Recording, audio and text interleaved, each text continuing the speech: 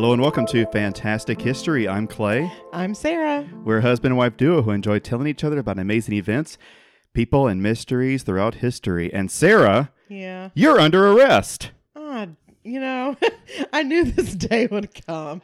It's fine. It's like, don't worry about me, It's guys. finally, you've been found guilty of crimes across the multiverse.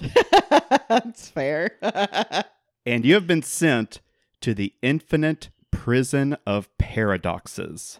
Oh, God. Yes. Ew, this is some Alice in Wonderland stuff, man. It's not looking very good. I guess not.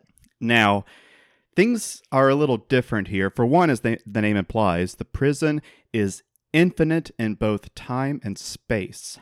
Ew. So it's the perfect place for activities that may be impossible on other planes of reality. Okay. And secondly, in this place, the laws of physics don't run the joint. The laws of logic do. As long as something is logically possible, it can exist here. Oh, Spock would love this. Yeah, well, I don't think he'd like to be a prisoner. Well, I mean, okay, but looking past that. Maybe he'd like to be a warden. And speaking of which, and luckily for you, the prison is run by a warden who enjoys puzzles and paradoxes. Okay. And he has made a deal with all the prisoners. If you can solve some of his brain teasers, he will let you leave the prison. I'm going to die in here. But if you fail, you'll be stuck there forever. Yep. So, no pressure. Yeah, I'll just settle in. It's fine. You may as well. I did bring a blanket, so But cool. As the name implies, it's going to get pretty boring pretty quick, and there's not really going to be anything to satisfy the boredom. Yeah. But the first problem happens at check-in. Now, the infinite prison, has an infinite number of cells That makes sense. with an infinite number of prisoners in those cells. Okay. Each cell is occupied by one prisoner. Sure. The warden tells you that if you can find a room for yourself, he will count it as a point towards your eventual freedom. Okay. So, Sarah, assuming you don't want to sleep in the janitor's closet or share a room with one of the multitudes of multidimensional abominations, how do you find yourself a room? I don't know. What Okay. the hell? What? Okay, well, hold on a second. Let me see if I can help you out here a little bit. Let's assume that every room is numbered 1, 2, 3, leading to an infinite set of numbered rooms. Uh-huh. Okay? And every room has one prisoner inside. Sure. Now, I don't know if this sounds familiar at all to you, Sarah, but people listening may realize that this sounds a bit familiar because it's based on a thought experiment called Hilbert's Grand Hotel. In its original form, David Hilbert envisioned a hotel numbered with rooms starting 1, 2, 3 and going on forever. Uh-huh. And every room is occupied. How much drugs was old Hilbert doing? Well, Hilbert was a philosopher. That's not an answer. So the drugs were basically the mental masturbation of his own mind. Oh, or like chili with peeps in it. Yeah, maybe. Okay. So, a hotel with infinite rooms. Every room is occupied. Wait, quick question. So why are you putting me in a prison instead of a hotel? I'm not. You are. No, I just said you were arrested. I had nothing to do with this. I really doubt that. I am. No. I don't. This accusation is unfounded. So, by our normal logic, that would mean the hotel has no vacancy, right? Mm-hmm. But this assumption is false because of the properties of an infinite set. So the hotel has a countably infinite number of rooms, meaning no matter how far down the hall you go, each room is assigned a natural number, Mm-hmm. right? Because there's no highest number, you'll never reach the end of that hall, Right. even with an infinite amount of time. But we can use that to our advantage to solve the paradox. So let's go back to the prison. What you can do is you can ask every prisoner to step out of their cells. Then the prisoner in cell 1 moves to cell 2. The prisoner in cell 2 moves to cell 3, and so on and so on. And because there's an infinite number of cells, Mm-hmm. but each cell is numbered, every prisoner will have a room to move into. So you just like open the first door, tell the guy, hey, move down one, and so on. So you end up in cell number 1. Exactly. Okay. It might be easier to do this over a PA system so you don't have to knock on every single door because that could take a while. Well, but if, like, say I knock on door number 1, I'm like, hey, the warden said we're all moving down one room, so this is my room now. Uh-huh. So then guy from room 1 knocks on door 2. Mhm. So you only have to do the knocking once. That's true. So I'm just saying. Okay, so we figured it out. Perfect. Don't give me any credit here. I did not figure it out. But before you can move into cell 1, the warden has been informed that a bus has arrived with new prisoners. And he turns to you and says, okay, hotshot, if you can find room for these prisoners too, I'll give you another point. It's not my damn job. I'm not the warden. Well, he's giving you an option. You can help him out. He'll give you points towards your eventual release. You don't got to participate, but you won't get any points towards release. Okay. So you say, okay, fine. Because you can just do the same thing you did before. If there's 20 prisoners, move everyone down 20 cells, right? Sure. But it's an infinite bus full of infinite prisoners. Correct. I knew it. Correct. Uh-huh. It is. And you simply can't move existing inmates down an infinite number of rooms because infinity is not a number. Mm-hmm. They'll just keep walking down the hall forever. That's their problem. Damn. This is where the cardinality of the set of cells comes into play. So the cardinality is the number of things in a set. Like if you're talking about a deck of cards, the cardinality of the set would be 52. Mm-hmm. 52 is a cardinal number because it refers to the amount of cards in the deck. Okay. And in the infinite prison, the cardinality of the cells is not a number we can count to because it's unending. But every number in the set is tied to a prisoner, just like every number in the set of the deck is tied to a card. Okay. So we have to designate a specific number to each prisoner in order for them to all fit. So is it possible? You got 2 infinite sets, the infinite prisoners on the bus and the infinite prisoners in the cells. Can we assign a number to each of them? I mean, yeah, because there's an infinite number of numbers. But how do you do it? I wouldn't. But you have to. No, I don't. I decline the offer. I don't care about your points. I just got in my room. I'm getting comfortable. Get out of here. Do your own job. Well, I'll tell you how to do it. Because I would like you to get out because, we got stuff to do together. Okay. Well, maybe you shouldn't have turned me in. I didn't. Yeah, right. I didn't. I could have been in a hotel. You said prison. I didn't do anything. Okay. So here's what you do. You take the prisoners that are already in their cells, and you tell them to take their cell number and double it. Then move into that cell. Okay. So person in cell 1 moves to 2, 2 moves to 3, 3 moves to 6. 2 would move to 4. Sorry, 2 to 4, 3 to 6, 4 to 8. Yeah. And suddenly, only the even number cells are taken. Okay. And every odd cell number is empty. Okay. And in an infinite set, the amount of odd numbers is equal to the amount of even and odd numbers. Okay. Because it's infinite. Sure. Now you can assign each prisoner on the bus to the odd cell numbers associated with like maybe their seat number. If you're in seat number 1, you take the first odd number and then so on and so forth. Mm-hmm. And then they can move right in. So despite having an infinite number of cells being full, you can still fit an infinite number of people in those rooms. Okay. But then the warden tells you that he's not happy about this because he's a busy man, and moving an infinite number of prisoners into an infinite number of rooms will take an infinite amount of time. And they have the time, but he doesn't want to have to deal with it forever. Me neither. Yeah, you either.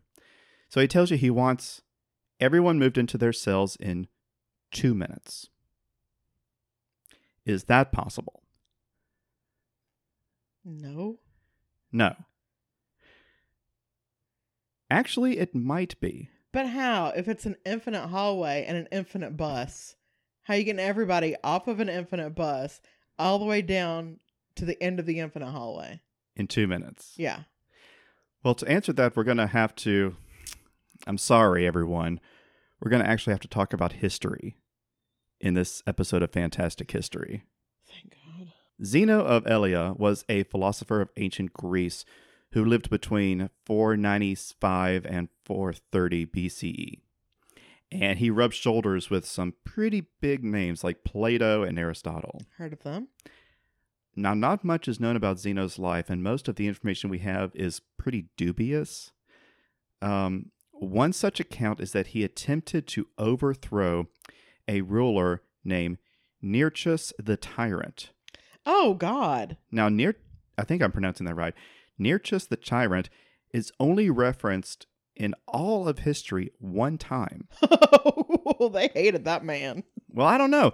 The only time he's referenced is in the story about Zeno. Uh-huh. So we're not sure if he really existed or if he was just created for this story.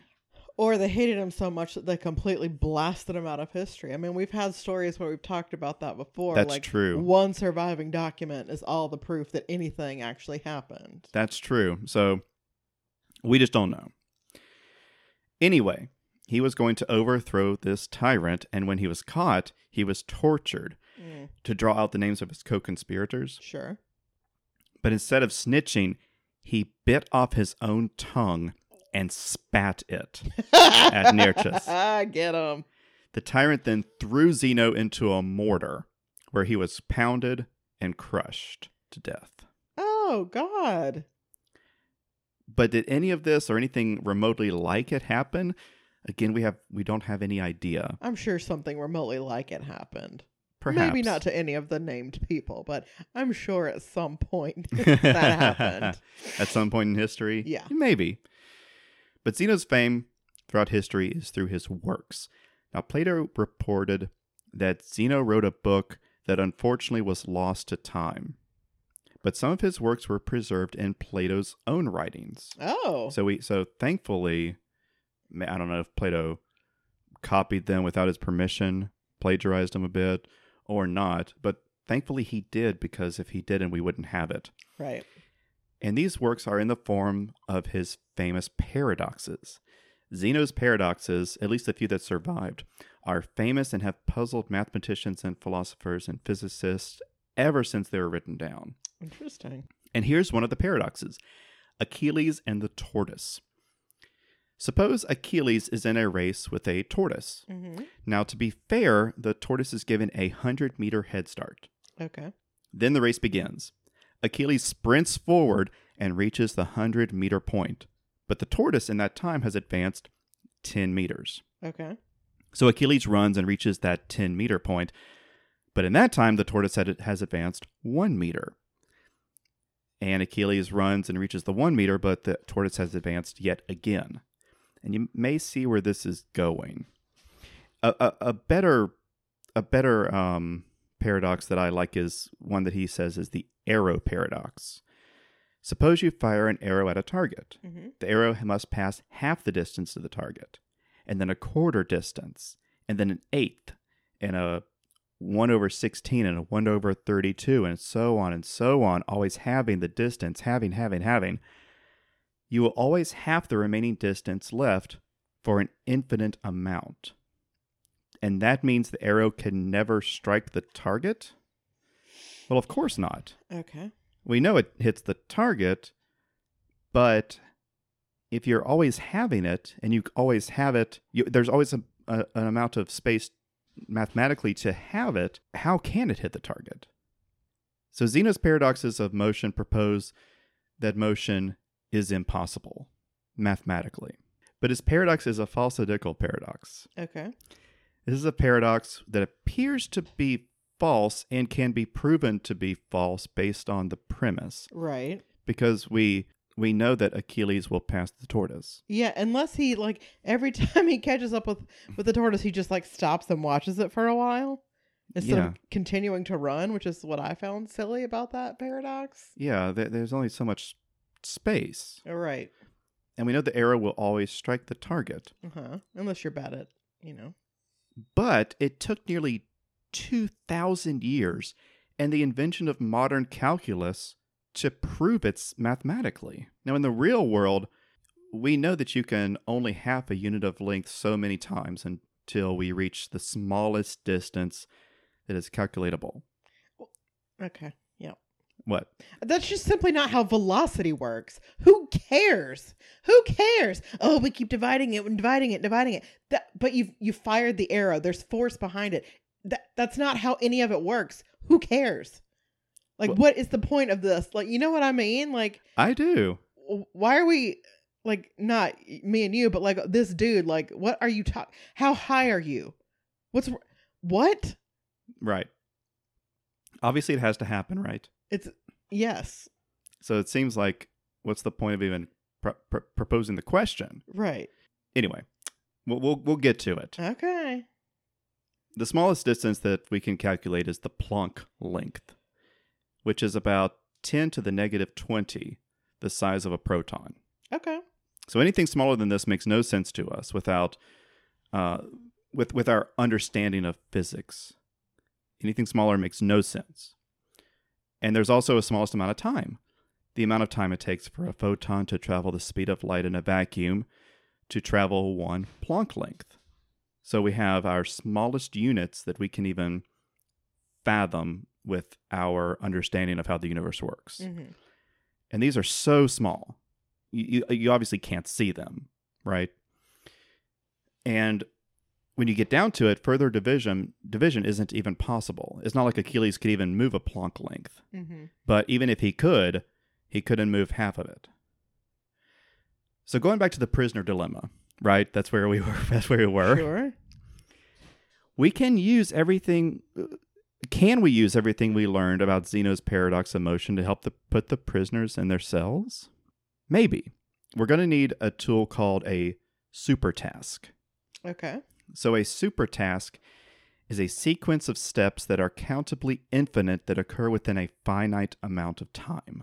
It sounds like an Excel function. It does, right? Super task, yeah. There might be a supertask in Microsoft in the Microsoft Office suite somewhere. Mm-hmm. The term was coined by philosopher James F. Thompson in 1954, and he thought, well, such a thing is impossible, obviously, and here's how I can explain it. He thought of a thought experiment to explain what he's talking about using a lamp. So let's say you have a lamp that's turned off and you have a stopwatch. At 1 minute, you turn the lamp on. After 30 seconds, you turn the lamp off. At 45 seconds, you turn it on. At 52.5 seconds, you turn it off. Every half would turn it on and then off and on and off for an infinite amount of time. But when the stopwatch strikes 2 minutes, will the lamp be on or off? Well, it can't be on because the next step is off. And it can't be off because the next step is on. Oh, I see. So if you're turning it on and off so many times, it has to be either one at the end, right? I would assume it will be off because you've blown the fuse. Right. Something has to have happened. Right. So is he getting at a contradiction? Like, it can't be on, it can't be off. So there's like a contradiction, a paradox here in his little thought experiment. I would say, I mean, because you're dealing with like a set amount of time, and even though you're having the time between doing this or doing that, you will still eventually get to 2 minutes. So it will be either off or on because it's not an infinite amount of time. Exactly. In the realm of like what he's talking about, philosophy, it could be an infinite amount of time. Well, it can't be an infinite amount of time, but it could be an infinite amount of steps. Mm-hmm. But there has to be an end. Right. Because it's only 2 minutes. Paul Benacerraf believes that Thomson's lamp does not end in a contradiction because we don't have enough information to know what's going to happen. Like you said, maybe it broke. Right. Who knows? Because we do know that our Achilles will overtake the tortoise. Mm-hmm. We know that the arrow will strike the target. But we don't know what the final stage of the lamp is going to be. Right? I mean, but you could figure that out with math because you're only adding up to 120. total. So even though the numbers are getting smaller and smaller, you're still just adding numbers to get to 120. Yeah, but there's an infinite amount of steps. Even though it's a finite amount of time, there's no last step. I don't think that's true, but okay. When Vsauce tackled this problem, they proposed a solution to help figure out what the final state of the lamp is going to be. Mm-hmm. They proposed, instead of your hand flicking it on and off an infinite amount of times, you could have a ball connected to the circuit. Okay. And you could bounce the ball on like a metal plate that's connected to the other side of the circuit. So whenever the ball makes contact with the plate, the lamp turns on. Mm-hmm. So it's bouncing and bounces half and bounces half of that and bounces half of that. Mm-hmm. And you could suppose that it bounces for an infinite amount of bounces. Always half. But we know that the ball does have a final state, an ultimate state, Mm-hmm. a state of rest. Because no matter how many times it bounces, eventually it's going to just be sitting on that plate. Mm-hmm. And when the ball stops bouncing, the circuit will be complete. So we know it's going to be on. In this situation, if we could use a super task to house all the prisoners, maybe we could do something like after, a prisoner moves into a cell, and then half of that time, like after 1 minute, a prisoner moves in. After a minute and a half, another prisoner moves in. After a minute and 45, another prisoner moves in. And as time halves, another prisoner moves in. It's an infinite amount of steps. But at the end of 2 minutes, all the prisoners are moved in. Because we did say at the very beginning, the laws of physics don't matter here. Only the laws of logic. So if it makes logical or mathematical sense, then it works. Just to me, it just doesn't make logical sense. So I don't think I'm the person for this thought experiment, because that's just simply not how math works. It's not how math works. Well, math does deal with infinites. I'm not disputing that. I'm talking about a 2 minute limit of time is what I'm talking about. Yeah. That's just simply not how it works. Like, you will run out of time. Eventually, yeah. I don't think it would take that long. Going back to something you said earlier, so what is the point of all of this, right? Because we're talking about prisoners and cells and the infinite prison, which you're still on the hook for, just to let you know. No, it's a hotel, and you made it a prison. So yeah, it's a prison.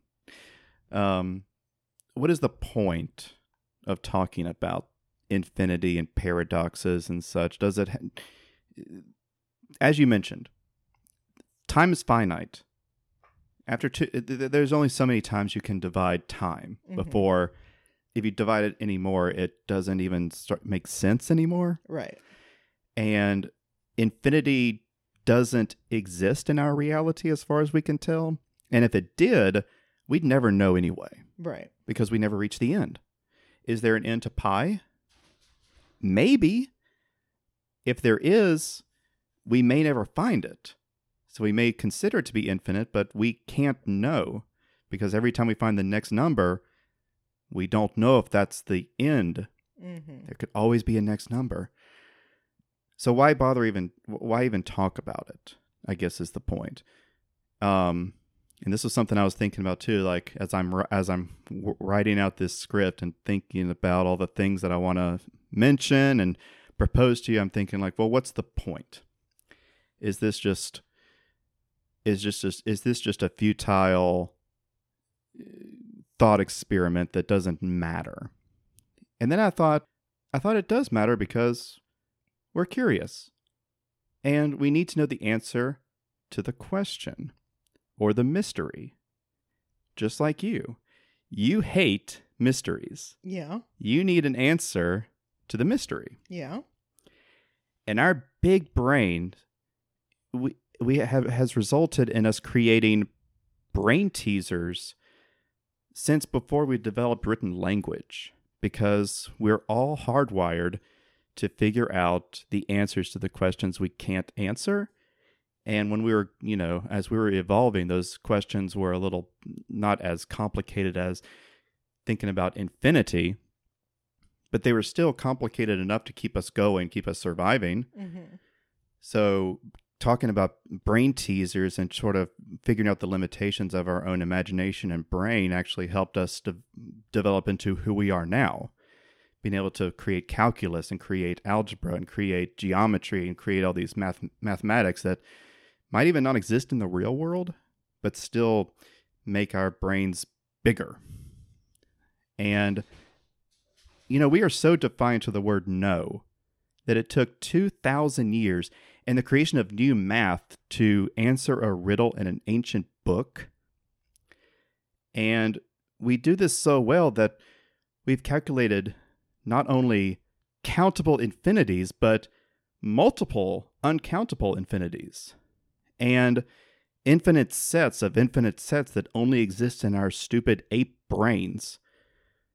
And I just think that's pretty cool because it's curiosity. And that's kind of the whole point of this show. Curiosity led us to cross oceans after other humans had crossed that same ocean and never come back. But we kept crossing it, which is stupid. Yeah.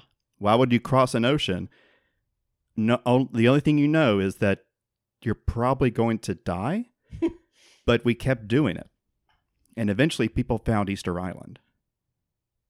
Why? Why do that? Because we're curious. And we've become so curious that we've explored reality, like the edges of our universe, but we've also explored the edges of our creativity and our mind, just to the point where we're proving things that are true and real that don't exist in reality, which is kind of cool. Just shows we're never really satisfied. I've got a riddle for you. Okay. What do I have in my pocket? Ooh. Oh. I'm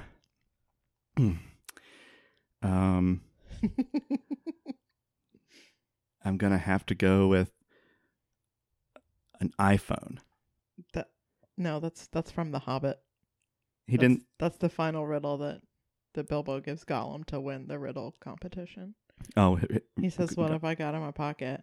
Gollum didn't have an iPhone. Well, Gollum didn't have pockets. It was Bilbo who said it.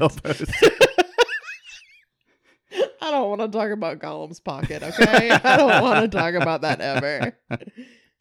Yeah, let's not talk about Gollum's pocket. That's gross. Thanks, appreciate that. But hey, you're not out of this yet. Your time in the infinite prison of paradoxes is not over.